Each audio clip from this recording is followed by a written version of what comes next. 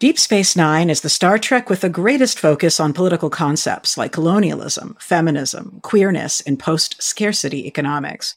Join hosts and guests who aren't just Trekkies, but activists, academics, artists, therapists, even elected officials, as we take a deep dive into the text and subtext where few Star Trek podcasts have gone before. Welcome to Deep Space Dive. We discuss Deep Space Nine's themes and characters with a different topic on each episode. Unlike many other quality Deep Space Nine podcasts, we are not an episode-by-episode recap. As a result, every episode of our podcast is full of spoilers.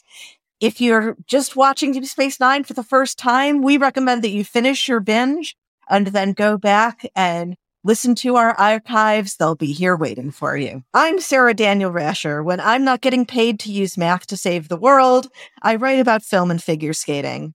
I was the founding captain of my high school Star Trek club, and I once got Nicole DeBoer to kiss me at a convention. I am Elana Levin, and I'm jealous. I'm also the host of Graphic Policy Radio, where comics and politics meet.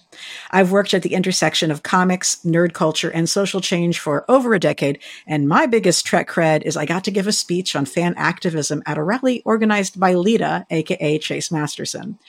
I've also been active in New York politics since, I want to say 2004, which is how I got to know this week's guest. Senator Gustavo Rivera has represented the 33rd Senate District in the Bronx since November of 2010. Since taking office, Senator Rivera has fought health inequality, serving as the chair of the New York State Senate's Health Committee. I know him as a champion for single-payer health care, bail reform, and sentencing reform. Gustavo was born in Santurce, Puerto Rico. In 1998, Gustavo graduated from the University of Puerto Rico and moved to New York to begin a doctoral program in political science. He's been here ever since. He also has taught as an adjunct professor at Pace University and Hunter College. When Gustavo ran in 2010, it was extremely rare for an insurgent candidate to run against the corrupt Democratic establishment and win, but he did it. And it showed everyone what was possible in New York. It was a really big deal for us, which is to say, he is both an elected official and an experienced campaigner. And as I recently learned on Twitter, he is a huge Trekkie. Welcome to the show, Gustavo. I am extremely excited to be here. I'll tell you that I just was involved in an unnecessary primary. And one of the things that made me angry about that primary is I could not do this podcast earlier. So I just want to say that for the record. Oh, thank you. I was thinking the same thing. We had spoken before it became evident that the real estate industry was going to put, and charter schools were going to put was it like millions of dollars in a race against you? It was about maybe like 1.4 million around there, give or take. Yeah. So, before we knew they were going to be spending $1.4 million trying to get a school privatization person elected in your place, we had planned on having you come on. And then when I was like, oh, fuck, we've got an actual race, we just sort of was like, okay, well, we'll deal with this after the election. And yeah, no joke, the night of the election, when we saw you won the primary, I tweeted like, also, Gustavo can come on my podcast now. And so, I believe I responded saying, let's schedule it immediately. Yes, exactly. We did. So I'm like, I hope I don't sound self-interested in writing that, but you made me feel validated in that sentiment. So good to hear it. You know, I've known you've been a nerd forever because you're obviously a nerd, but like, I did not know you were a Star Trek nerd in particular. So tell me, how did you first get into Star Trek as a fan? Well, first of all, I will take that as a compliment. Yes, I am indeed a nerd, proudly so. So I started with Star Trek with the movies, actually, and it's because I was born in 1975, right? So I was obviously not around for the original series, and although it was in reruns in the 1980s, it was probably the Wrath of Khan and then the Search for Spock that I actually started when I really started becoming like a big Trek fan, and because those were available then on VHS tapes. That was one, particularly the Voyage Home, the one with the friggin' whales. That was the one that I watched because we recorded it off of, because when I was a kid, we used to record movies off of HBO. We'd record it on a tape, right? And then we could watch it again. So I watched the Star Trek IV, the Voyage Home, like dozens and dozens and dozens of times when I was a kid. So by the time that the Next Generation came around, and then Deep Space Nine and even Voyager, like I would watch it like religiously on a weekly basis. So did you start watching DS9 as soon as it was airing, basically? DS9, yes, because I picked up the Next Generation like a couple of seasons in, and I was always enamored with it, but it was actually Deep Space Nine that became my absolute total favorite. And it was, for me, it was, and it took me a while to figure this out, but it was the first show in which it was no longer about exploration. It wasn't about like, let's go see what we can go, it's not about, since they weren't moving all the time, they weren't traveling somewhere. Instead, they just got to deal with so many issues, whether it's, PTSD, sexuality, religion, and certainly politics. So I was just completely fascinated by it. And I was like, and I'm very thankful that you made me rewatch it. I rewatched the entire show a couple of years ago. I think it was one of my pandemic watches. And then, same. There you go. But that was 2 years ago. So then for this podcast today, I watched like in the last 3 or 4 days, I watched like 7 or 8 episodes all the way from the first season all the way up to the 6th season. So I got to like be reminded of so much, and I'm sure that we'll talk about it, but I absolutely loved the show. And I watched Deep Space Nine. I watched all the way through basically religiously when it would air. Yeah. We were delighted when we sent a list of episodes that was sort of like, here's some ones we were thinking about. You don't have to watch all of these. And you were like, no, I'm watching them all. And we were like, yes, that is awesome. We love that. I did. I watched all of them. Definitely. And I was reminded of, oh my goodness, I was reminded of so much. I mean, I want to take it one step at a time. So I will leave my comments. I have a couple of general comments though. I am reminded of how silly the fights were. The fight choreographies were so silly that the double punch, when they like grab their hands like in a triangle and then like hit somebody in the face. You know the one I'm talking about? Yeah. That was. Oh, you mean the hand-to-hand combat? Okay. Yes. The fight choreographies are just ridiculously slow. Like it was one of those things where I was reminded. It was so quaint to watch like such a silly fight like choreographies. That was very bad, but I appreciate it. It was like old school in that regard. That right now they would bring in like all sorts of consultants and make it like a jiu-jitsu fight or some other stuff like that. So that was cool.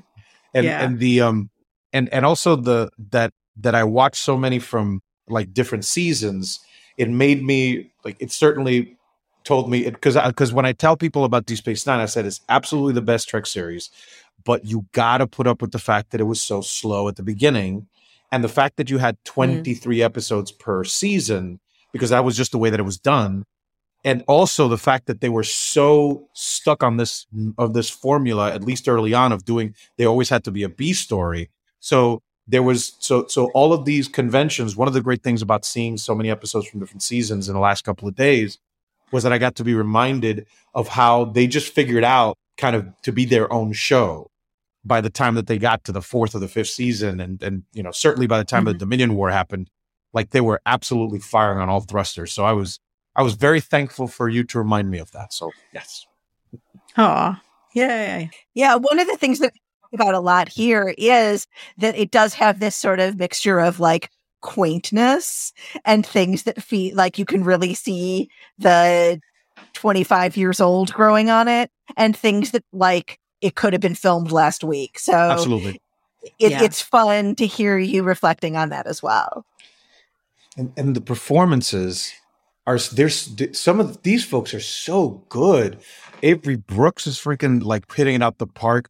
I believe that you asked me to watch one of the episodes in which the first time that you see the longing in Odo's face for Kira, which she says that she loves, what's his face? Vedic Bareil. Yeah, you're right. I love him. And it was the first time that you saw him go like, and he kind of changes the subject, but the longing is there. And you're like, damn it, René Auberjonois was freaking great. And I remembered how, and pardon me for a second here while I go back to my teenage self, but Nana Visitor certainly, like, oh my goodness, she brought all, Kira Nerys. You're in good company. It's woo. You're in good company here. Do not fear.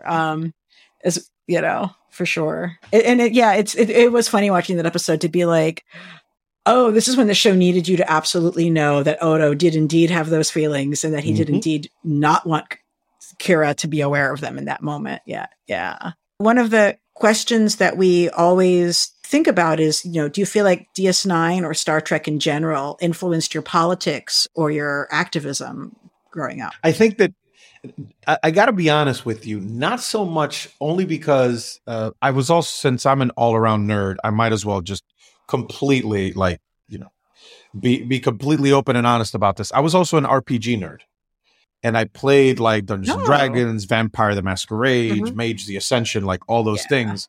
And I loved Trek for its more utopian vision, and I kind of took more of what politics, like as far as politics, from my RPG stuff, particularly Vampire the Masquerade, because it was all about, people being backstabbers and like intrigue and all that sort of stuff. And so I kind of sort of assumed that that's what politics was going to be like. I had no idea that I was going to, be in this world as a main player in it, right? But when I thought about utopias and societies in utopia, we're thinking about the things that we're trying to get to, or things that we're trying to achieve. Certainly, Trek was absolutely on my mind. But again, as I've revisited, what was great about DS9, I believe, is that it just started. It was much more gray than Next Generation, and certainly than the original series. There was like so much more humanity in it that I so appreciate. Like, as much as I love Picard, as much as I love, everyone in that show, DS9 just seemed more human to me. But as far as my politics are concerned, I got to say that I probably borrowed more from the intrigue in my RPG playing, as opposed to from watching Trek. So are you basically feeling like the Senate Republicans would be the Ventru in the Camarilla? Look at you showing off your knowledge. I will have you know that, yes, I am. I'm, by the way, to go just a little deeper into that rabbit hole, but not all the way in. My favorite clan is Nosferatu, and I am absolutely, like, I have a high level Nosferatu. That was my absolute favorite clan. I loathed the Ventru and the Toreador even more. So I can't. Really? Wow. Oh, yes. You are counterintuitive to every other player I've ever worked with. And someday we'll have to play a game together, because oh my God, no one has ever said either of those things to me. So, oh my God. Yes. I am so, I will, that should be another podcast, but certainly my RPG. Okay. We're going to do another podcast. Stuff. We'll do another podcast of that. Sarah's leading another RPG that we're doing together as well. So they're totally down with that. I'll get back to you there. Yeah. We're currently playing something called Thirsty Sword Lesbians. In space, of course. Thirsty. I'm sorry. The name of the game is Thirsty Sword Lesbians. Yes. Not one that I'm familiar with, but God bless y'all. Yeah, exactly. No, it's a really good game, actually. It's a very different space of the future than the one we have from DS9. Before we spend the entire time talking about RPGs, even though we definitely could. Oh yeah. We were sort of thinking about, you mentioned that Deep Space Nine has sort of a shift towards feeling more human than other series. Yes. And one of the things we were also thinking about is that Deep Space Nine has sort of a political shift, where the earlier series and earlier movies really clearly positioned democratic socialism as the political system of the future and like the end result of social and technological process. But in Deep Space Nine, we see a lot of governments that are just not democratic, and some of them are fairly functional. Well, like we see like the Klingons, who I actually had to like remind both of us that's not a democratic system at all. Like, and then we see like the Cardassians, we see the Ferengi, and we see the Dominion. And then when we do see democratic societies like Bajor and the Federation, they have serious problems with corruption, with inequality, with just sort of factionalism. So we were wondering if you had insight into what Deep Space Nine is saying about the future of political systems and the possibility of having political utopias. I think that so if we talk, for example, about The Collaborator, you asked me to watch that one. And I, by the way, I had forgotten how much I love Kira Nerys and how much I hate Kai Wynn. Oh my God, I hate that woman. Such a duplicitous, slimy bastard. But that episode, and I believe that there's another one a little bit later on that you have folks asked me to watch, are about the struggles of democratization, like societies that are post-colonial societies trying to establish democracies. In, like, for example, we can certainly think about some of post-Soviet republics, or we can think about South Africa, for example.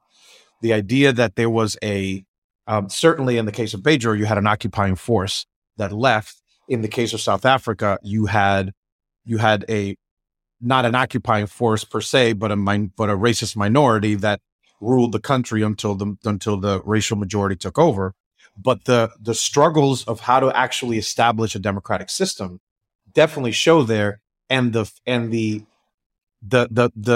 this is why I'm saying it's certainly much more human. I'm not sure that a utopia is possible. Like, I think, one of the things that I say to people all the time, that I used to say to people all the time about New York City, is that I kind of believe that this is the closest that we're going to get to a utopian society. And the reason I say that is because I have not seen a place that is just so diverse as far as demographics, as far as ages, as far as religions, as far as languages.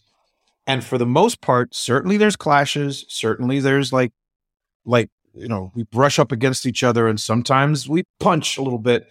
But for the most part, we get along. And for the most part, we appreciate each other. And for the most part, we value each other. That's different. So this is probably the closest that we're going to get. And so the idea that you would see Bajor struggling with establishing a democratic society, and then having to deal with the fact that one of the most important parts of its culture is its faith, and the fact that the religious leaders, certainly Kai Wynn being the main one, have like deep political and power interests, right? So it's not just about Opaka, for example, right, who we see in flashbacks. Certainly she made, there's that very tough choice that she made, that's actually talked about in The Collaborator, of revealing for the sake of safety of millions of people, revealing where a couple of thousand lived, etc., and that these folks were exterminated. But she is viewed as somebody who was deeply faithful, and that ultimately used her faith as a way to talk about how to make the life of all Bajorans better, and that she was very, selfless in that regard, and that she always thought about Bajorans first and then about her second. And Kai Wynn is completely different from that. So the struggles that you have when this is at the center of what your culture is. The faith is at the center of the culture, and then you have somebody who is respected because of her position as a leader of faith, but certainly a power-hungry douche.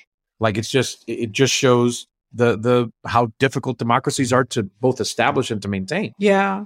I find it really interesting that you're sort of drawing attention to New York City as a place that's really trying to push toward that vision of utopianism. And I actually see my home state of Illinois having some of the same experiences, where it's like we've got a more progressive governor than anybody really thought he was when we elected him.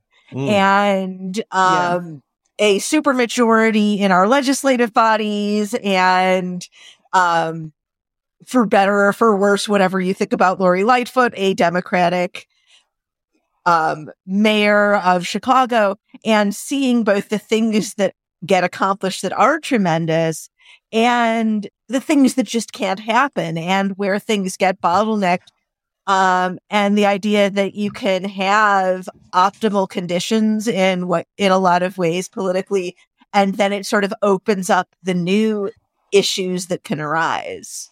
Certainly. Well, I mean, the thing with New York, right, is like, sorry, I was going to say, we have this trade-off where for most of my life, you'd be like, oh, the Senate's the problem, the state Senate's the problem, because the Republicans had control of the state Senate or functional control of the state Senate for, longer than my lifespan. Then now that the Democrats have control of the state Senate, we're like, oh, fuck, it's the assembly. Carl Heastie's the Democrat who runs the assembly is like preventing progressive policies from coming through. And now the assembly is the problem. We have to get better. The different houses each of the state government will pivot between being the problem in order to prevent progressive policies from passing. And so I don't view it as being an impossibility, more like as being aware that the power is never stable and that the interests of capital are always there to have to be fought. I mean, I was surprised suddenly we had to deal with Carl Heastie. Yeah. As a parenthesis, you should have Carl on. I believe that he is an enormous fan of the original series, for the record. But really? yes, seriously. Interesting. Perhaps I can hold that over him. I know this is a DS9 podcast, but I'm just saying, like, he might be a fan of the original. He's a big fan of the original series, as I understand it. Okay. But one thing I was going to say is that funny. That again, the idea is that it's not called a struggle for nothing, right? It's there. I just have a sense that we have to constantly try to, as we say, we have the ideals of the country. When the United States of America was founded, the ideals that it was founded on were these ideals, right? These concepts that were kind of these heightened things that we're trying to achieve, while it was done by white landowning males that excluded basically anybody but themselves from actually having political power. And we've worked. The struggle has been about expanding that, and certainly it is not. It doesn't move in that direction. Always, it can retrench, right? So we have to constantly struggle and fight to actually make it a better, more inclusive, better democratic society, and try to get closer to those ideals. But that's what I'm saying. That this is that I believe that what this what is this. For example, there's the other episode one of the episodes that you suggested, Shakar, which had this is the whole reclamator one, right? So the idea that Kai Wynn is just like, I am going to as a small and petty person and just wanted to have order and wanted to establish this authority. So she would go to a war over reclamators, over some without giving it an opportunity to actually, negotiate and try to get it better. It was all about how is she going to establish authority. That shows kind of the back and forth, the struggle that we constantly have to go through. Because we've created institutions, and then we'll have small, petty people actually occupy those institutions, and we have to make the institutions better because we have to save ourselves from small, petty people, which will come because humanity's like that. What I find so fascinating about that episode, and also about any of the other episodes that have to do with Bajoran economic development, is like, on the one level, you're looking at Kai Wynn explaining how they need these soil reclamators because they have to be used around the country, around the planet equitably. And you're like, yeah, that is true. Like, you can't just say this one area that happened to have access to them first should have a monopoly on them. We need to have, and I see what we might need to look at what global planning looks like when it comes to resource development for the country. But then as it plays out, you're like, oh, but she's also just doing this, like you said, to wield petty control, and is deciding she's trying to dictate a national agricultural plan, a la Mao or Stalin, and using it as an excuse to steamroller people. So it's sort of like, it sounds like it's, but I don't want people to take from that the feeling like, well, obviously anytime somebody says you can't have what you want whenever you want it, it's because they're a douchebag, No. Yeah.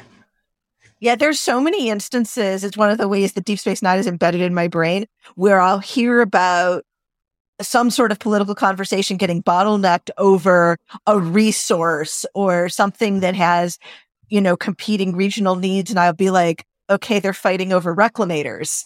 Like it's such it's such a powerful analogy for like they just really hit on both like the perfect technobabble for it and like just the perfect sort of narrative analogy for the way that it can be both a petty squabble and something that really does have meaning for equity and meaning for people's lives. Because at the center of it, it was the idea was she was doing it as the reasoning for it, and this is why it's like there was no. Kai Wynn did not allow for this to be decided by any type of diplomacy, because ultimately it was a power move for her. But the goal of making sure that the reclamators would be in a part of the planet that would actually produce products for export to bring wealth to the planet and to put them in a better situation, as they said, to actually join the Federation ultimately. Like I can see how it would be, how that would remind you of it, because those are certainly both legitimate things. If it wasn't a small petty person in the middle of it, then there might have been some negotiation possible. And Kira tried, Homegirl tried, but she got tested, and then she went back to her old ways and that weird, silly fighting that they did with. Which is still so funny to me. These stunted fights are so ridiculous. Yeah, and it was hard because they were hoarding those resources unfairly, but at the same time, it's like the way it's like Wynn made it so that it was hard to actually achieve equity because she was kind of doing the right thing for the wrong reasons.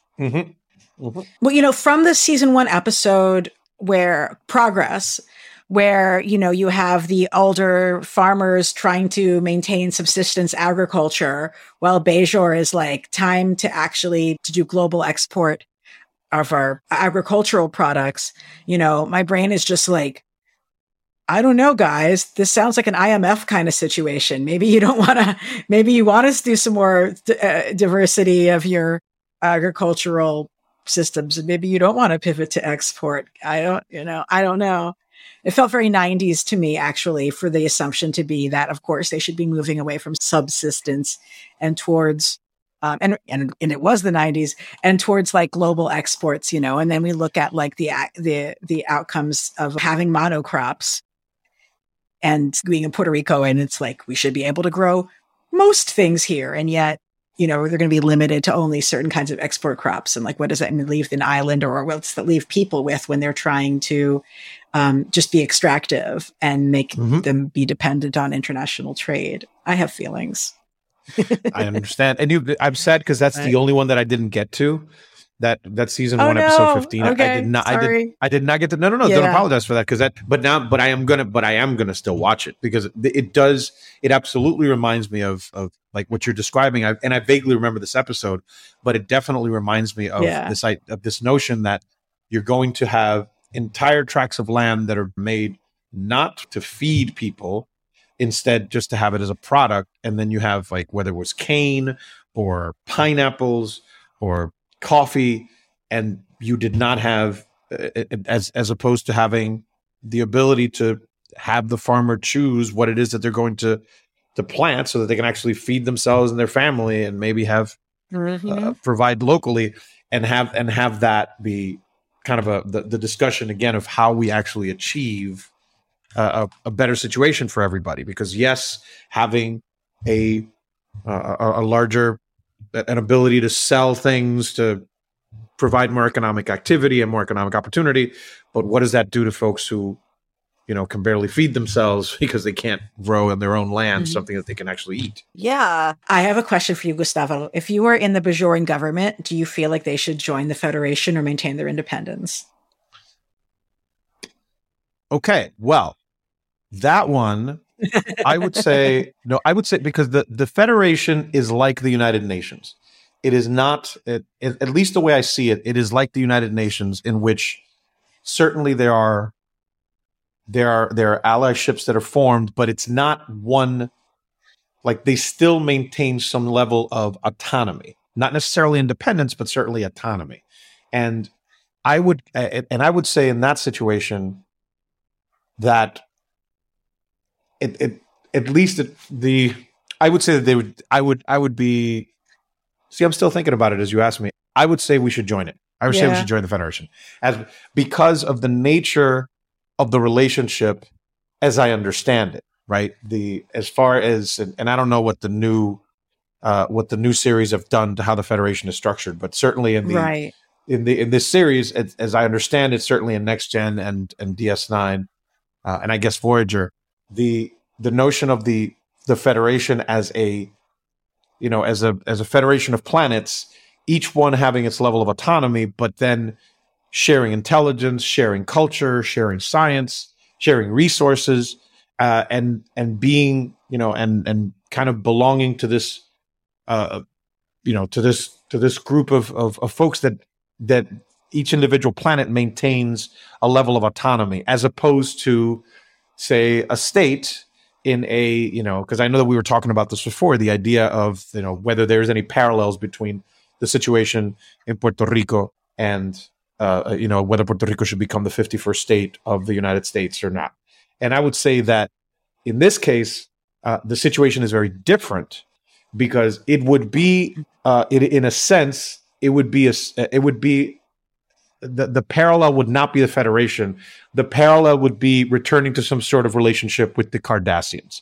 I believe that would be a much more apt comparison, because in the case of the Federation, they're coming in and they're saying, we're going to be helping you out. We're going to provide some level of stability, some military assistance if necessary, et cetera. And we're going to provide you with technology so that you can get back on your feet, all these sort of things. Like, for example, I mean, think about the fact that if they were a member of the Federation, they wouldn't have had the issue about the damn reclamators, because they would have been able to reach out to the Federation and say, like, we only have reclamators for half the planet, but can you help us out to produce more so that we can have them all over? And I am certain that would have been resolved, right? As opposed to, if we go as far, the reason why it's not a parallel to the situation in Puerto Rico is because, although I'm sure that many folks will disagree, I believe that the relationship between the United States and Puerto Rico has not been a productive one for Puerto Ricans. And ultimately, we are a colony of the United States, and we have not had a level of autonomy or independence that has allowed us to determine our own future. And it has been the extraction of Puerto Rican resources when it was in the 18th and 19th century, it might have been farms, but in the 21st century, we're just talking about a place where you can dump a lot of products that can be purchased, and not necessarily something that is beneficial to the people who actually live in Puerto Rico. So I don't believe that there's a parallel between the Federation. It would be a parallel between, like, going back to the Cardassians and saying, like, well, take us back in some way, shape, or form. Mm-hmm. Mm-hmm. Yeah, I think that's a really important distinction to make that I think resolves a lot of the problematic parallels that people try to make between the Federation and powerful countries like the United States. Whereas I was thinking, like, the Federation is very analogous to NATO in a lot of ways, and like conversations we're having about countries joining NATO, where there's not a question of whether they're going to maintain their autonomy. But at the same time, there's countries that really held out of that relationship for a long time for exactly the fear of that autonomy. This is, again, why I think that DS9 is a superior series, because certainly the Next Generation had this this very positive view of the Federation, which I still would say is, again, we're talking about utopias, we're talking about a fictional story, etc. But the introduction of that secretive part of the government, if you will, of the Federation, the fact that there was this secret entity that started wars and did also, basically it was that Section 30 whatever 31, but it's fine. Absolutely, it was a parallel to the CIA, but it was as a way for them to say, we want to make this more gray. We want to experiment here with what the format has been of Trek, and we want to say that it's a little bit muddier than it might have seemed. It's not as pretty as it might have seemed before. And, so that I was just reminded of that there was that section 30, whatever. Yeah. I will never remember numbers. So I just should defer to Sarah every time. Yeah. 31. It's definitely 31.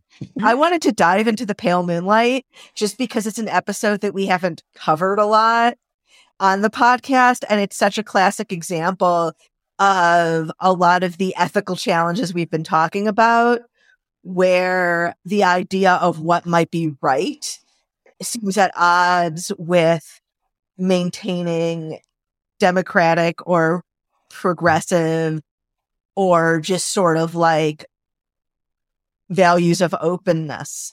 I'm just really excited to hear your thoughts, Gustavo, on that episode and how it fits into the conversation we're having. Okay, another thing that we hadn't talked about yet is that you also gave me a lot of episodes with Garrick in it. Andrew Robinson. Oh my God, he's so good. I don't know if is he still with us? Yes. Okay. He is not only still with us, he is now doing YouTube plays of Garrick and Bashir fan fiction with Alexander Siddig and occasionally Armin Shimmerman. They all get to, and Sirk Lofton, I think, has done some too. They all get together on the internet and return to play their characters. So good. He's so good. Okay. So that's the first thing. Yeah. Garrick is a delight. This one, again, Avery Brooks should do this as a one-man show. Like him talking directly to camera when he is just, confessing his sins to someone that will never hear it, right? He should do that as a one-man show. But this one was fantastic. Yeah. Certainly for the performances, but also because, as you say, it really deals with the fact that there are tough choices that have to be made which is the reality, right? This is the toughest of choices, right? The idea that as in the middle of a war, when you know that there are more and more of your countrymen, in this case, allies of the Federation, not just humans, but every one of them, dying every single day, and that you have an opportunity to actually fundamentally change the shape of that conflict. Those are things that we really have to deal with, right? So it's not something that me as a state legislator, I don't have to deal with things that are so heavy, but certainly there are the question about what would you do in a situation in which you know that your actions can have a net positive impact, but still you have to violate, in this case, like some of his, the fact that he knows that he was an accessory to murder a few times. Right. And Garrick was one that did it because Garrick tells him at one point, it's like, I know why you came to me, bro. Like, you ain't going to do this shit. You weren't going to do it. You needed somebody to do it. And guess what? You picked the right guy. I know what the fuck to do here. And I know that I'm going to have to lie to you about it, but I'm still going to, I'm going to do what I need to do because I know what you're asking is the right thing to do. We need to end this shit. And for him, it was also a pride issue, right? Because the Dominion had taken over Cardassia, and he was like, "These motherfuckers, they're doing what?" Being the prideful Cardassian that he is, he was like insulted by that. So he was like, "If I have something to say about cleaning these fuckers out of my planet, I'm going to do that." And so but the balance that one has to strike when dealing with with knowing that the actions that one might take would have a net positive impact, but that you have to take some of your ethical standards or your morals. And that's something that we ask ourselves all the time, right? We have to, and it is very rare that you get to a point as it does in this particular episode where it is literally about life and death. But there are many instances in between that and, and something far less serious where we in government have to, are faced with similar decisions. And we just have to, and so the fact that the show actually helps us get there and takes one of the most like the character who's an absolute, gentleman, a a moral standard, who sets somebody who stood up to Picard. Remember that first episode of DS9 where he was just looking at Picard, which many other folks would not have done in that position, even with the situation that occurred. Obviously, his wife had died in Wolf 359, so obviously he's thinking that this guy's the guy that's responsible. But not many people would have done that. And from the beginning, he was this moral character who is I'm going to do the right thing, and I'm going to fight the right fight. And then he's put in that position, and he's like, what am I going to do here? And at the end, as he says, would I do it again? Yes, I would, but I'm not going to tell anybody about it. Erase this whole thing.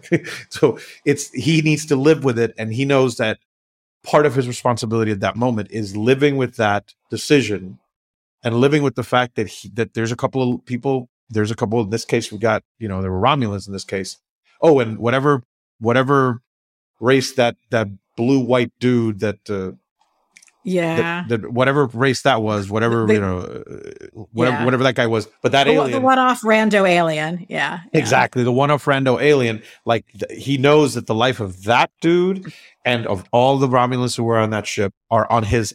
He is an accessory to murder, and he knows this, but he's it had to be done. And now the Romulans are in the race, in the war, and we might have a chance of winning this. So, fuck it, let's go. I mean, I think something that the episode doesn't spell out, but that I really viewed clearly watching it, was that he as much as it's in the Federation's interest for the Romulans to join the war, it is also in the Romulans' interest to stop the Dominion.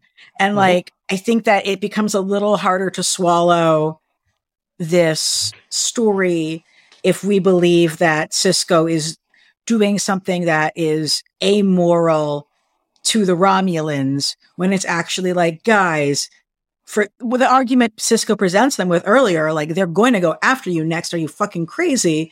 Is true. It just is true. Well, of course, but Alana, of course it is. But guess what? They're Romulans, not Vulcans. What you're saying is a logical conclusion to how these people operate. But guess what? Have you never heard of the Great Divide? Have you never heard of no, it's true. Exactly. But I just mean, ethically speaking, it feels different to me. I don't know. I don't know that I feel like in the story of the show, of course, Sisko did the right thing because that is how the show is structured. If this was the real life, I don't know what my ruling would be, but I do think that it is a factor that ultimately the Romulans needed to join the fight for the Romulans' sake, not just for ours. But it was ultimately it is obvious that certainly the Romulans were I think that probably certain folks over there thought, yes, we would be at risk, but we can probably handle these folks.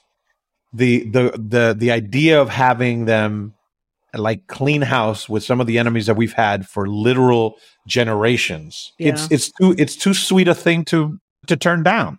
And they would figure we're going to deal with that later. It was absolutely necessary to present them with such a scenario for them to actually get involved, because they're ultimately self-serving. And the immediate self-serving is these guys are taking care of our enemies for us. God bless America. So they're going to let it happen. So the idea that this was what was necessary. They needed to believe that there was an actual threat against them that was direct and not just some logical conclusion to what the actions of the Dominion ultimately would be. Again, reunification hadn't happened yet, Alana. What's going on over there? Come on. I think there's a lot of delusions of Romulan exceptionalism, right? Yeah. It's making a really powerful point that I think is really analogous to what we experience in politics and activism a lot, which is you get into that sort of trying to make things line up perfectly with your ethical framework, and then the whole enterprise falls through. You don't get anything done because you're hung up on making one or two sacrifices in order to make the thing work. I think that we've been seeing that a lot in national politics lately. And it's just fascinating to be looking at it through this thing where we are so on Sisko's side and on Garrick's side as well. And I love that you pointed out that he's got this sort of immigrant tension where he's so protective of Cardassia, and at the same time so angry at the Cardassian government that like we really believe in them and believe that if they're doing this, it must be right. But Gustavo, I think you just sort of we bring these sort of questions back into our own lives and our own work. And we're kind of like, do I have the courage to make that sacrifice for the greater good?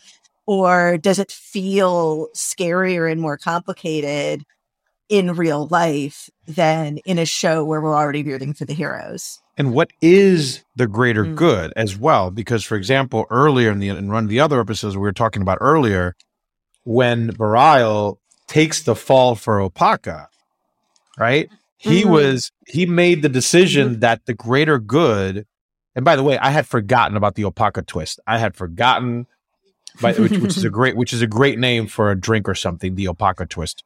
But I had forgotten about that twist, but he made the decision, I will take the fall and I will not I will let this woman, Kai, win. But at that point, was she a Kai already? No, she was, because that was the issue. She wasn't Kai yet. No, she was a fellow Vedic or.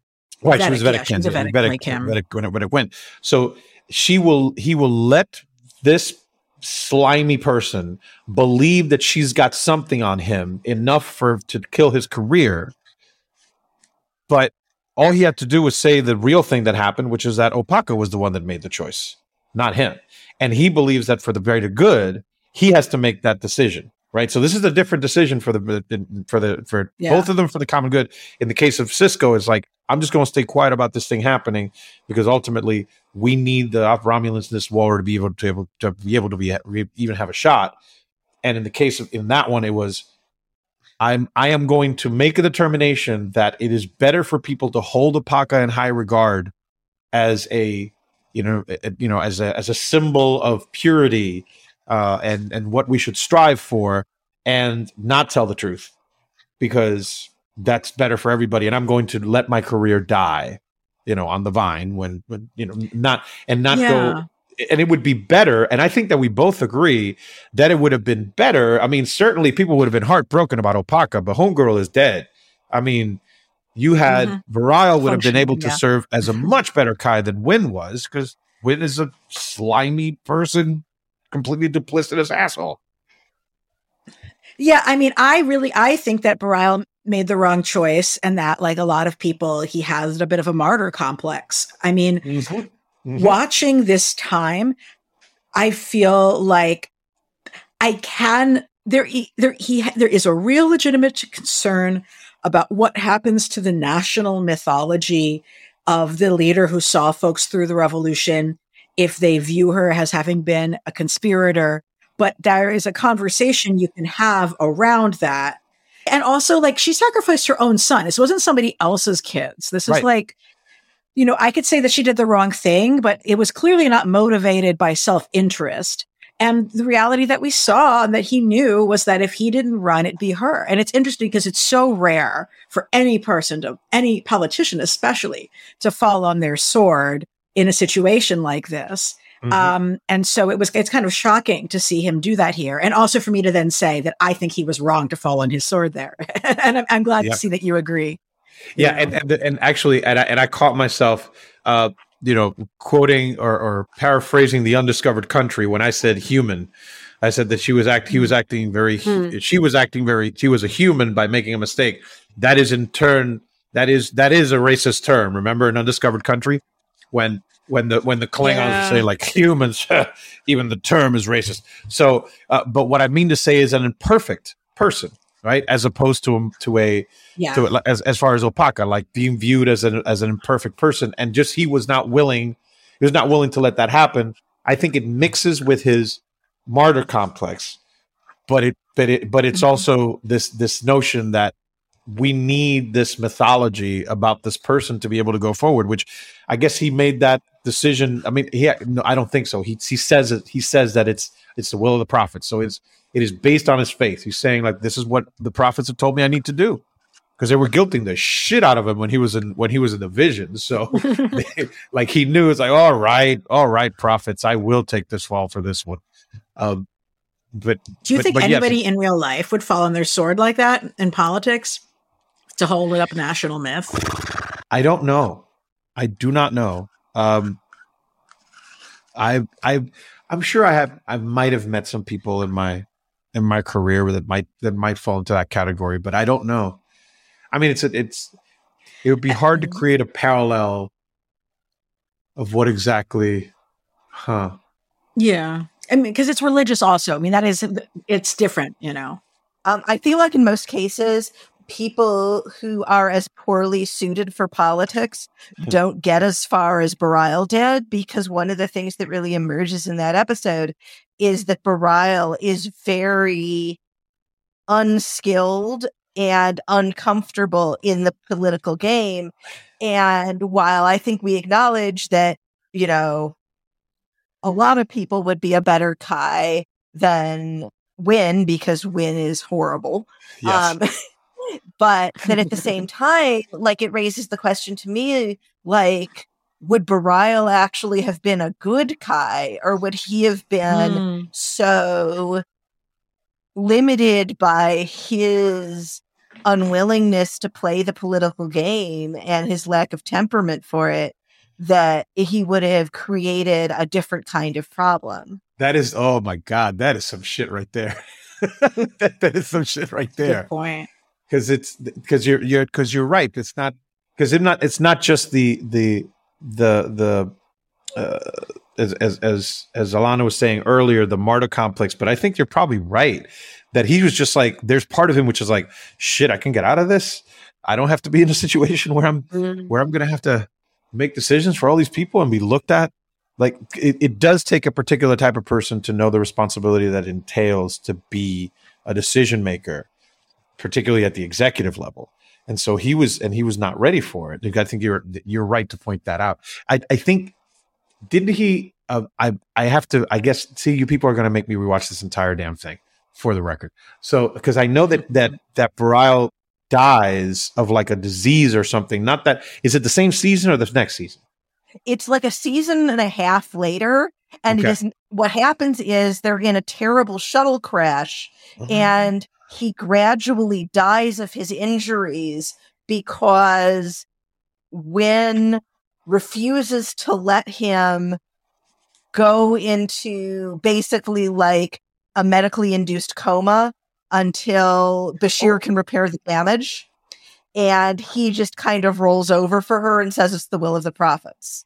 And that's how Bareil dies. Because the thing is that there was like, she was asking for advice or something, right?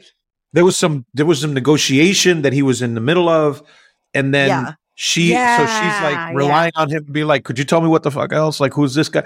Which is funny when you think about it. I guess he didn't have the capacity to be an executive, but he definitely had the capacity to be a diplomat. Like, he had the ability to do that. Because if I remember that correctly, that was the issue, that she was like, no, I need to talk to him. And she was like, yeah, keep me awake, because I got to tell her about this guy, and I got to tell her about this other guy, and the deals that we must have made or something. That was part of it. So he was set to be a diplomat. But she's playing into his vanity because she's pretending that she needs to, like, I'm sure he's legitimately better at that than her, perhaps, but she totally is being like, oh, I need you, so that she's a garbage, she's a garbage human. You know what I mean? Absolutely. No, she doesn't give a shit if he dies. Like, she's a garbage human, but she does need him in that, it's like, I don't know what the hell I'm doing in this regard. Like, whatever, like, damn, we should have watched that episode, but it doesn't matter. I think she did not need him and is just trying to get him to die. Like, you know what I mean? Like, it's, and again, like, she sees that he has this martyr complex.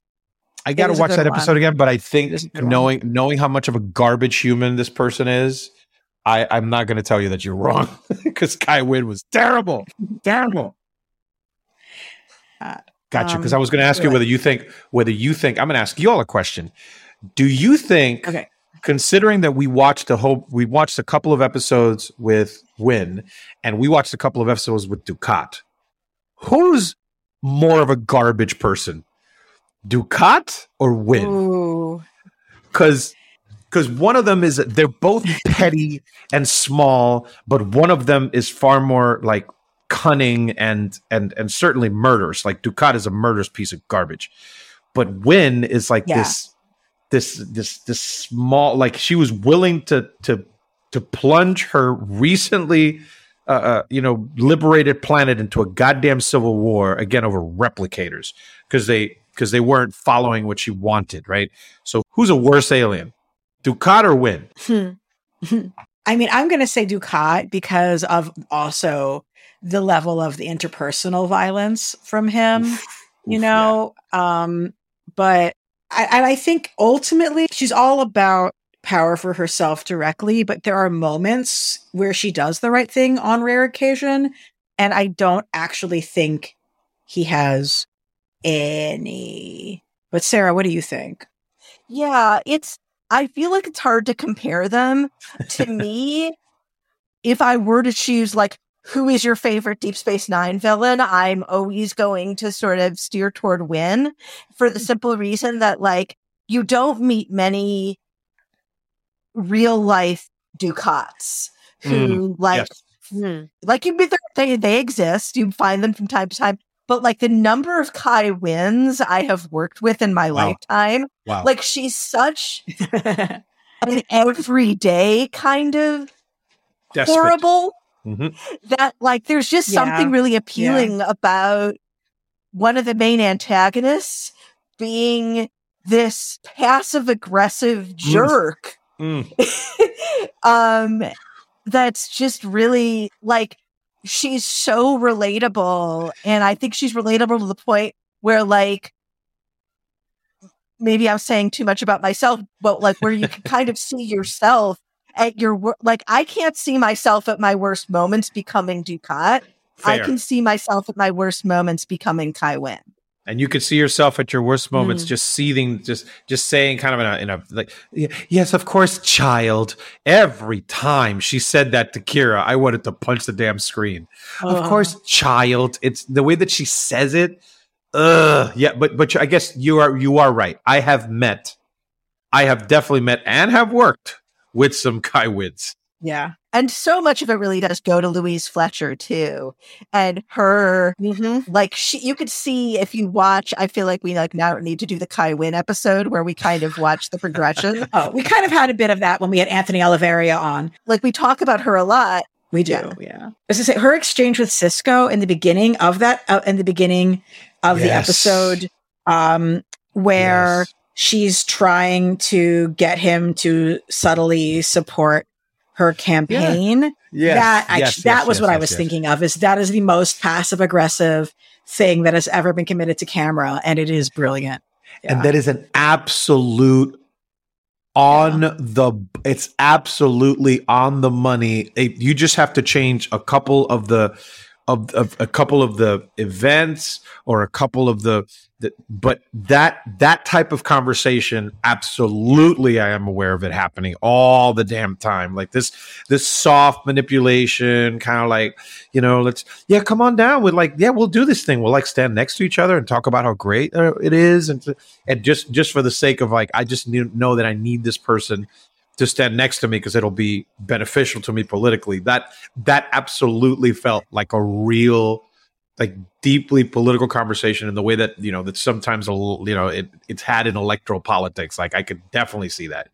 And one of are there any other moments from these episodes? Is, one of the fun things is that you see over and over throughout the series, like Cisco is completely immune to Kai Wynn's way of moving through the world. Yes. And one of the things that both actors do really beautifully is like she'll go through her song and dance, and if you watch Avery Brooks, like you see the gears turning. It's like watch their conversations and watch whoever's not talking as much as the camera allows you to, because they're both very much stage actors, and they're doing like, you could see exactly what they're thinking of each other and how frustrated they are with each other whenever they interact. And it's just really fun. And really, I think a lot of what makes Wynn such a good villain is that you can see her reacting when what she's trying to do doesn't work. Yeah, agreed. It's a great dance. And again, there's so many just fantastic performances throughout this whole thing. And I had forgotten. And it's, even though it's like, it's a slightly stunted type of acting that is of the time, right? There's a lot of things, as I said earlier, like the idea that in the first seasons, they were just completely enamored with this idea that there had to be a B story, right? So they would split between these two stories happening at the same time. And it's like, this is sitcom structure that gets tiresome. And eventually, I don't know when exactly they left it, but by the time you get to the episodes in the 5th or 6th season that I watched, like that's gone. And you're just telling one story. And I was like, yes, they kind of learned to get into that. And then this as well, even with the stunted sometimes acting, still, they're such great performances because they're great freaking actors. Like both, I was reminded of all these folks. It's such great stuff. Are there other things from these episodes that you watched that you had a moment of being like, oh, that so happens in politics? The way that endorsement meeting went down. It's like, I'll tell you, it's the thing is that certainly the duplicitous, slimy nature of Wynn, and what Sarah was saying, I will have to tip my hat to you, my friend, because you are correct. There is something that is, quotidian about her dickishness that makes her very relatable, as opposed to just this, this gargantuan, villainous, destructive force that Ducat was all the way to the end. But that Wynn was certainly a much more, recognizable one. So I think I was reminded in many of her interactions and in the way that she kind of goes through the world. The fact that there's this whole conversation that was it Bareil and Kira that have it when they're like telling themselves what the hell do people see in this woman? Like she's about to be elected Kai. Like what the fuck? Like how many times have I had that conversation about some people in politics right now? They don't know how much of a snake this person is. Are you kidding me right now? And yet they just go about the world and they keep acting as if though they're righteous, good people, and they're garbage humans. So I guess that certainly there were many instances, the instances that reminded me more of some of the interactions that I've had in politics or I've seen in politics over the years. Basically, every time Kai Wynn is on screen, there's something about the way that she's just, as you stated earlier, I think as Sarah said it, yes, there's something about the way that she moves around the world that just, it certainly reminds me of so much dickishness in the world that I inhabit. Yeah. Bajoran politics, as we see it, has factions that I think sometimes map to certain people are more religious traditionalists and others are either less religious or more progressive in their interpretations. Let me restate that. Bajoran politics, as we see it, has factions, which of course is always interesting when you're looking at a country that's just coming into independence after occupation. Some of these different factions relate to the particular religious interpretations of the religion that the people in that faction have, and others are more about what people's views of what the Bajoran relationship to the Federation should be. Different groups have different feelings about how to treat collaborators or, the people who worked with the Dominion, even if they told themselves they were, doing it to keep folks safe or what have you. Do you feel like the political divides we see on Bajor ring pretty true to the sorts of divisions you see in other nations or areas that are newly liberated in the real world? I'd have to think about that a little bit, because I certainly think that and we talked about this a little bit earlier. It is fascinating to see a recently, liberated, for lack of a better term, right? The occupiers leave.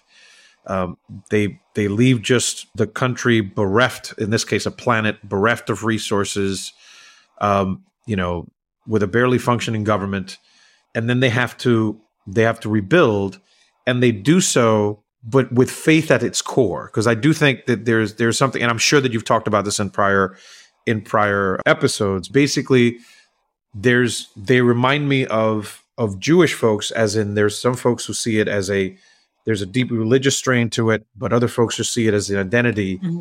They might not participate in all the religious iconography or what have you, but they still deeply, deeply identify as that. So in the case of Bajorans, they see the prophets as a defining part of their identity, as, you know, as kind of the ones that have led them to this place and are kind of rebuilding around that. And so they look to the leaders, who are the religious leaders, as part of how they're going to do this rebuilding. And so that struggle that they have, and we've talked about it before, right? The idea that in the case of Kai Wynn, she is a religious leader who then becomes the leader of the actual civil government, and kind of does a terrible job of it, but gets to that position because of the way that she's respected as a faith leader. On Bajor, I don't necessarily see parallels outside of that, but I do think it's a fascinating notion of what happens when you have a country that is trying to get back on its feet, has a big part of its identity be defined by this. Because also we remember that the turning point, I mean, the series began with the discovery of the wormhole, right? Which is, there's like the Palace of the Prophets, the Celestial Temple. Thank you, the Celestial Temple. I feel like I'm wandering in with the facts. Right. No, but you're absolutely wandering in at the right time, my friend. So yes, so the entire turning point of the entire story, right, is because there is the finding of the Celestial Temple. If the Celestial Temple hadn't been found, they would not have been able to, like, they wouldn't have been interested. They would have been interesting politically, maybe to the Federation. They would have taken that much longer to actually come in there. But everything kind of kicked into high gear, and it was their belief that the Celestial Temple and the emissary, right? Because there's also to understand that which is another thing that I find just fascinating about this series, that they make one of the main characters an important religious figure in the mythology of the planet that is there, right? So all of this means that faith is at the core of how they organize themselves politically. You know, that faith is at the core of everything that they do, and as they try to rebuild themselves politically, faith is at the core of it. So what other parallels exist between countries that have been, you know, that are post occupation, that have faith at the center of it? I can't think of many. You know, so that was a long way to go around the barn to say that I'm not necessarily sure that it reminds me of any one particular country. Yeah, I think where it might be hard is that a lot of the examples that come to mind for us don't have a single unifying majority religion that has that kind of universal cultural sway that so many formerly colonized countries, either there's been a religion that's been forced upon them from the outside, or an effort to just completely squelch religious activity, or you're in a situation like India where you have a ton of religion. Yeah. Right. So you're right. It's really hard to come up with an example that's as neat as Bajor. When you have liberation, you then have partition, like, because of people being suppressed and then mushed into different areas, and there being heterogeneous religious populations that have been forced into conflict with each other. Yeah, no, it's interesting to hear the way that doesn't really correspond to things for us. I think that one parallel is, though, the question of independence versus joining in with more powerful alliances or political formations, etc., is about the main one I can find. But again, what the Federation offers is not a normal kind of annexation scenario, right? It's not like you're going to become. Well, depends who you ask. Okay. I think some people think that joining the Federation is going to do away with their culture. Like, certainly the Ferengi, their attitude is like, you're going to be sucked up into the root beerization, as I think Quark calls it at one point, like the root, like, you know, it becomes like root beer. It's insipid. Like, I think like I think like some people have like a concern about human universal cultural hegemony or something like that. Like, there's a piece to that. And I can't disagree, except, I mean, when we're talking, I mean, the Ferengi they're a completely different group of folk, right? They've because at the center of their entire endeavor is, you know, hyper capitalism, if you want to call it that, right? They have. It's all about the rules of acquisition. This is at the centerpiece of their idea. That does not include collaborating with anybody. It does not, even business partners, as many of the rules of acquisition will tell you. And although I can't name them necessarily off the top of my head right now, I'm sure that many of the rules of acquisition will tell you that even partners can be lied to if you feel that there is profit to be gained from lying or betraying your partner. So the idea that they would actually annex to anybody is they would become part of the Federation is, I think, that's never going to happen because of the nature of what their culture actually is. Yeah, and we see, and I think we on our list was an episode dealing with Ferengi politics, and there's several of them, but it's sort of talk about a culture that is a hyper-capitalist autocracy. And I think we can name a few real-world hyper-capitalist autocracies that have emerged in a much bigger way since Deep Space Nine has been made. And we actually had some thoughts about it. And one of the themes that we saw is that the Ferengi political episodes keep coming to the conclusion that power is actually a trap and something you don't want. Well, it's certainly the one that I saw, and I'd have to see a couple of more of the ones that you're talking about, but the one that I saw, which was, it was also a little clumsy. It was the first episode. It was 11th episode of the first season, right? Season 1, episode 11. And they're still getting the hang of things, right? So it's like, it suffers a little bit from the stuntedness, if you will, of some of the first seasons, but it was still the idea. Yes. I mean, there was the Nagus fakes his own death. And then all of a sudden, after he names Quark as Nagus, and then the idea is that he's trying to protect his life and everybody's trying to kill him. But the Nagus comes back and takes that power very, very happily. Like, he knows how to manage that power. He just was like, he did it on purpose to kind of figure out, like, to flesh out whether his son was ready for the scepter, which he makes the conclusion that he's not. But he grabs that power very, very easily back then. He feels really comfortable with it. So maybe it's just that, even as greedy as Quark is, maybe Quark is not the one that's ready for that power. But the Nagus grabs it back very easily. And even in this very early episode, that guy also, God damn it, so many great performances. I love both Armin Shimmerman and the Nagus. I forget this Wallace guy's name. Shawn? Oh my God, so Wallace good. Shawn. Yeah. So good.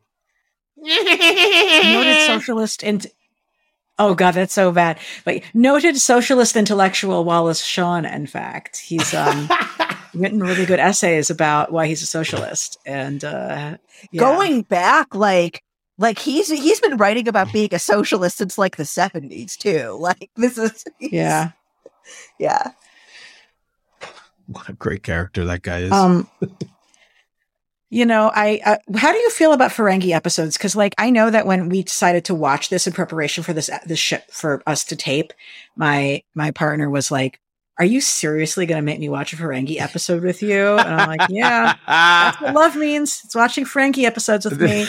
I take it you like Ferengi episodes. It's just, I don't remember many of them. I know that there's probably like 10 or 15. I mean, they didn't make that many of them. I do appreciate the fact that they were made because if I remember correctly from Next Generation, they were kind of scarier, right? They were like scarier and more and darker, and they were made more like, I don't know, more fun, if you will. And then and Quark is such a great character, and the development of Rom as a responsible father, and the growing of Nog as his own individual.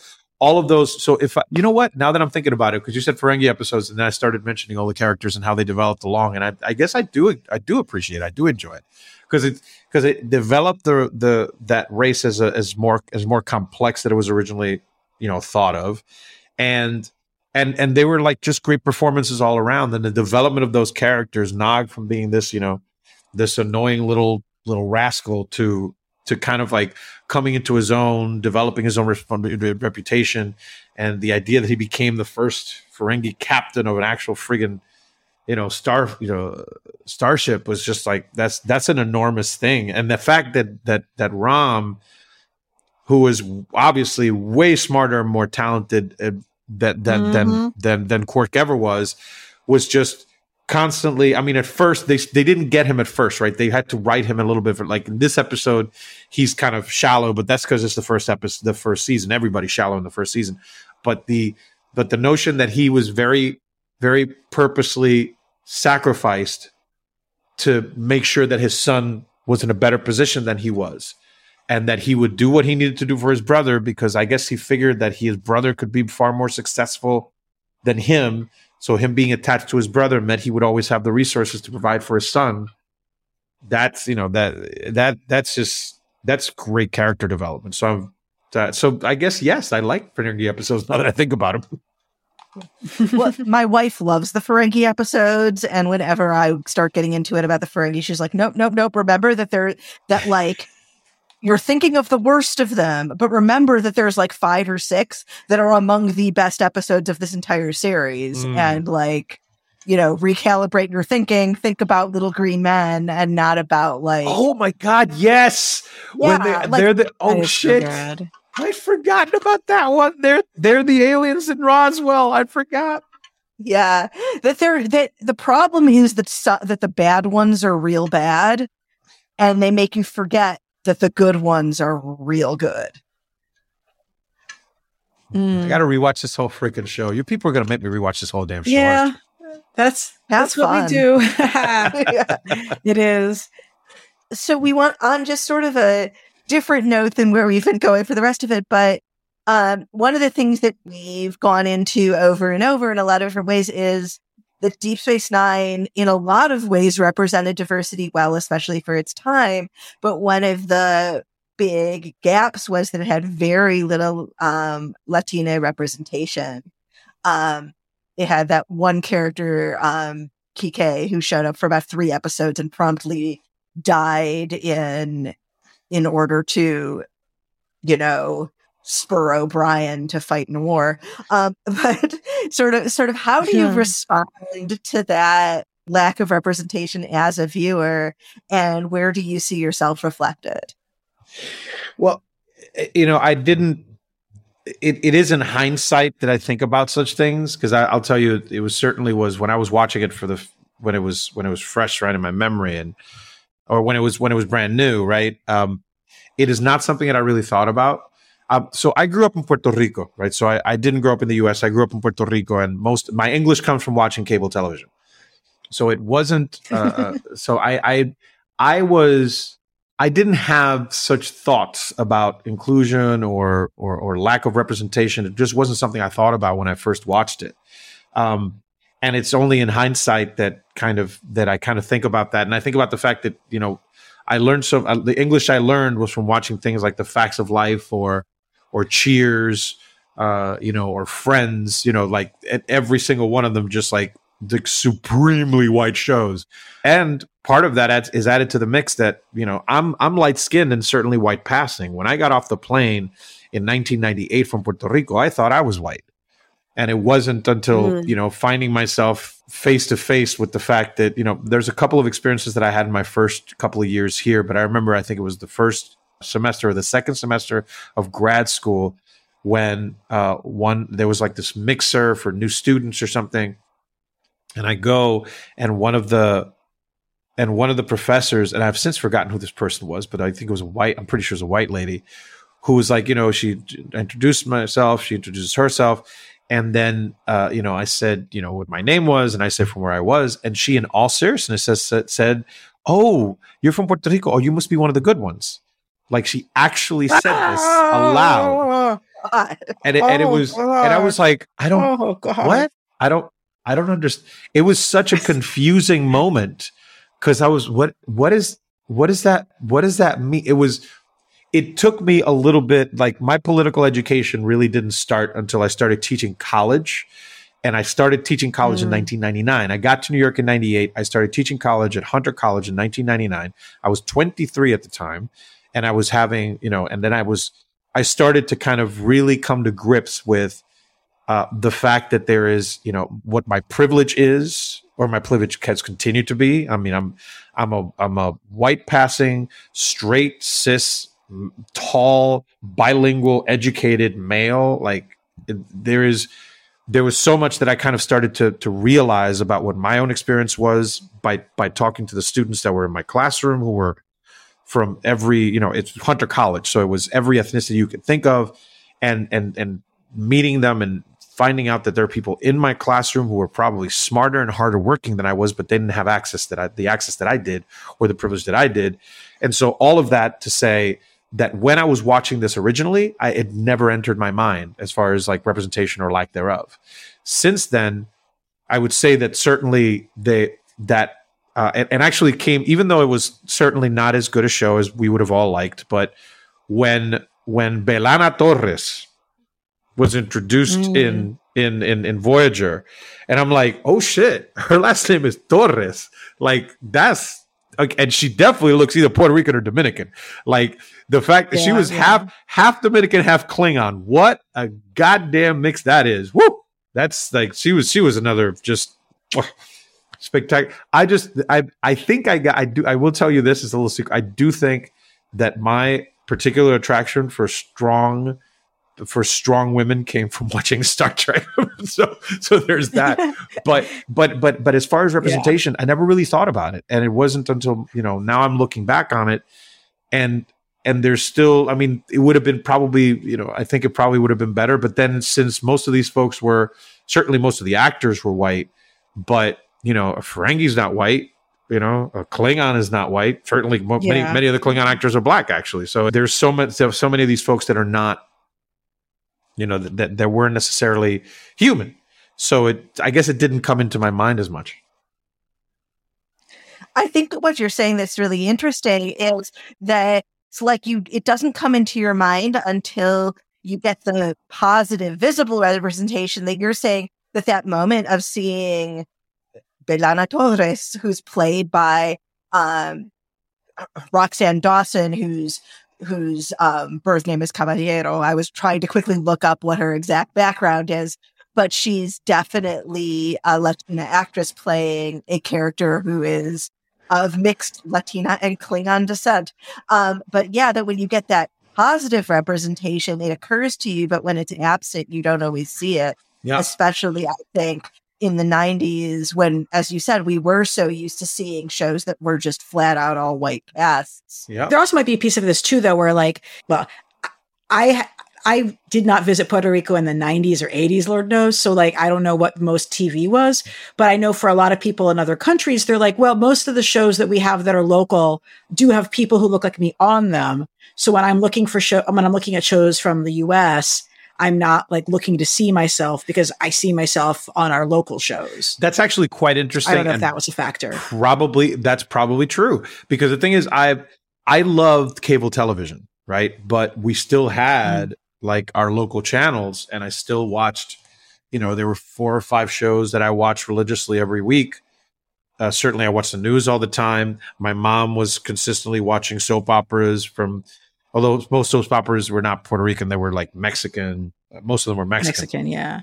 But most of them were as pale as me, and I basically have no melanin on me. But exactly.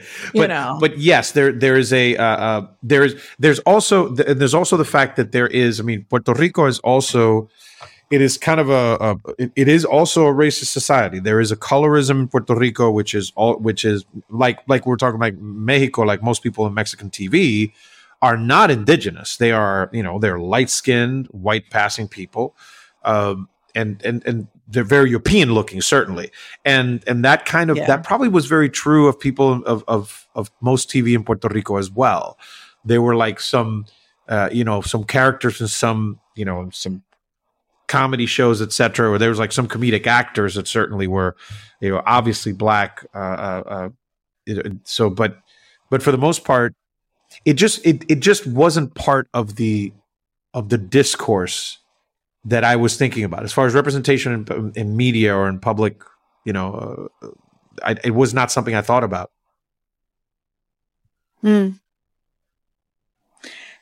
think our question that we have to wrap is: are there Are there examples or ideas from the Star Trek world that you feel like are lessons that people can learn in their activism and organizing work?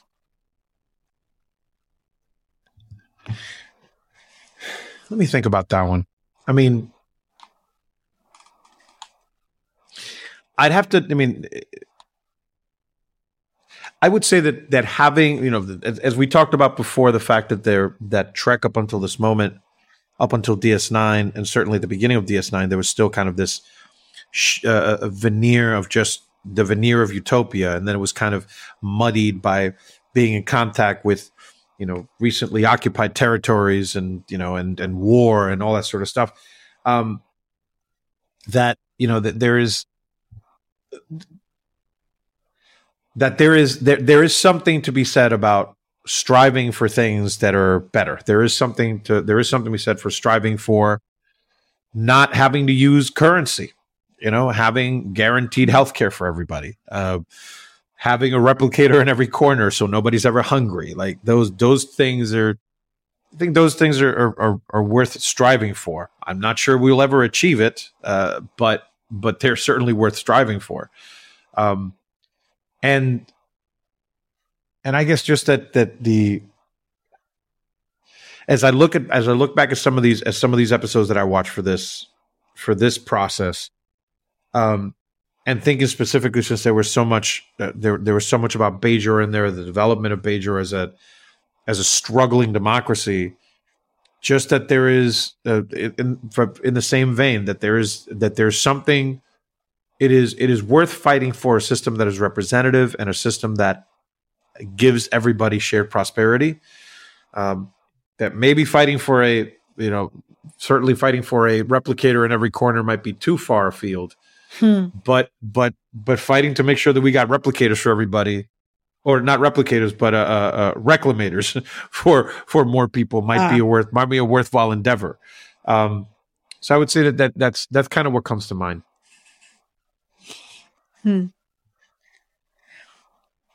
I feel like for me, a lot of it from this show in particular is about coalition building and what that looks like. I like that. Yeah. But yeah. So is there anything we haven't hit up yet that you would like to talk about vis-a-vis Deep Space Nine? Just like, I mean, I'll tell you that is, I repeat again that it is my absolute favorite Trek show. And, you know, not to crap on the newbies, but just, you know, I saw I saw a season and a half of Discovery, and I'm like, I can't do it. It's like, I have to just acknowledge this if I start from scratch. A friend of mine who's a big Trek fan told me, you just have to think about it as a show that happens in a different universe. Like, you just think about it in a different universe and maybe it'll be better. I am very appreciative that y'all helped me to kind of, you know, revisit and rediscover the show, because there's so much about it that I appreciate. There's the portrayal of the imperfect nature of politics and the imperfect nature of relationships.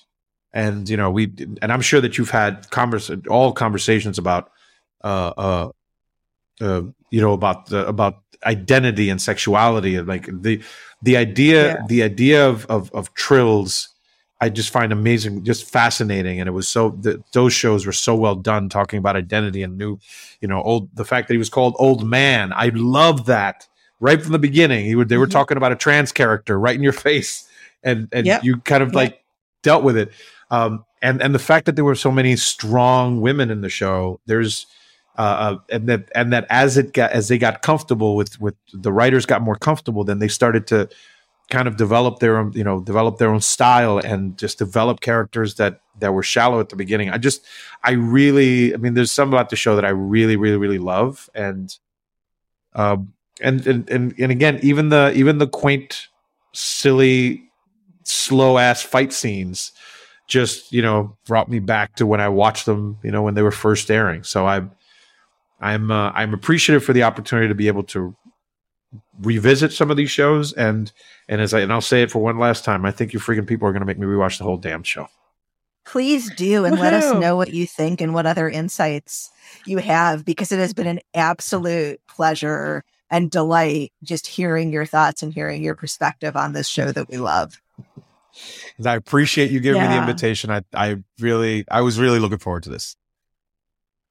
Oh, I'll let you close us out with one thing. It can take us a hot minute to finish editing these episodes, but sadly, we know that the crisis on Puerto Rico is going to be ongoing. Yeah. If you have thoughts about good places for folks to donate money, yes, let me know. I do. Back 5 years ago, Maria struck Puerto Rico, and one of the things that became very clear to me as I was trying to help out folks back there was that the best way to do so was to identify organizations on the ground that were already in existence before the crisis, before the hurricane. Organizations that are Puerto Rican led, that have connections and credibility all over, in the community that they are in, and that already know how to serve the communities that they are in, and they just need more resources to do it. And so I partnered up with an organization called the Maria Fund back then that operated on that notion, that the goal of finding, of an organization that's founded in New York was not to rewrite the book on things. It was to find the organizations that were already doing work and then give them more resources so they can do more of it. So these same folks that started the Maria Fund back in 5 years ago started the Fiona Community Response Fund. And the way that you find, if you search Fiona Community Response Fund, it'll direct you to a website where you can see the organizations that are being supported. These are Ayuda Legal, Taller Salud, Agitarte, Étnica, Instituto para la Agroecología, Campamento contra las Cenizas de Peñuelas, and ACER. All of those are organizations that are Puerto Rican led, Puerto Rican based. They're already doing organizing on the ground way before the storm, and giving them resources so that they can not only aid in the immediate aftermath of this particular storm, but to continue to build power in the communities that they're based in is the best way to actually help Puerto Rico get on its feet in a real way. So one last time, if you Google Fiona Community Response Fund, you'll be able to find these folks, and every single dollar that you go that goes to them will go to one of these organizations that is doing work on the ground. Thank you. I'm giving it to them now, and I'll include a link to it in our podcast notes. I found it right away. Thank you. So, so where can our listeners keep up with your your work online, but that's different. Keep up with you on the internet. Well, you certainly. I believe that you are familiar with my Twitter presence. At NY Senator Rivera is the best way to do it. It is actually me writing these damn tweets. 95% of them, as you will notice if you pay attention for even a little bit. It's kind of They kind of has my own personality in it. But at NY Senator Rivera is me on Instagram. You can find me on Facebook, etc. And if you are a Bronxite and you live in the Northwest Bronx, particularly in the new parts of my district in Riverdale, just look me up, Gustavo Rivera, and then you will find a way to contact my Senate office. And we got a lot of good work to do next year, but I'm hoping that we got some good legislative successes. I'm working on some stuff already. I love it. And it's so funny. I was just realizing, we've spoken so much about Puerto Rico and nothing at all about the Bronx. So I apologize in advance for that. But good. I have Puerto Rico on the brain right now for a lot of reasons, So, yeah. Yes, I understand and I appreciate it. But obviously we appreciate your service in the New York community as well. So as for me, I am online a little bit too much on Twitter at ELANA_Brooklyn. That's ELANA_Brooklyn. And of course, this podcast is part of Graphic Policy Radio, where comics and politics meet. And Sarah, where can our listeners find you? I am on Twitter a lot less than Alana thinks I should be, at Padishat, PAS_DECHAT. Although I will warn you that the figure skating season has started. So if I'm back on Twitter, it's going to be like 5 a.m. play-by-plays of like ice dance in Germany. I am also PAS_DECHAT on Letterboxd, where I am actually remembering to put up my film reviews again. And I write about film and figure skating at thefinersports.com. Excellent. Well, you know what? I'll share. I have a big piece on Judas Priest coming out, but I'll share that information when it's there. But I guess that's what we have to say. And Sarah, does Odo have any final words for us today? Yes. Thank you for listening to Deep Space Dive. And as Odo says, if you're out of reclamators, don't be Kai Wynn about it. Ooh. I love it.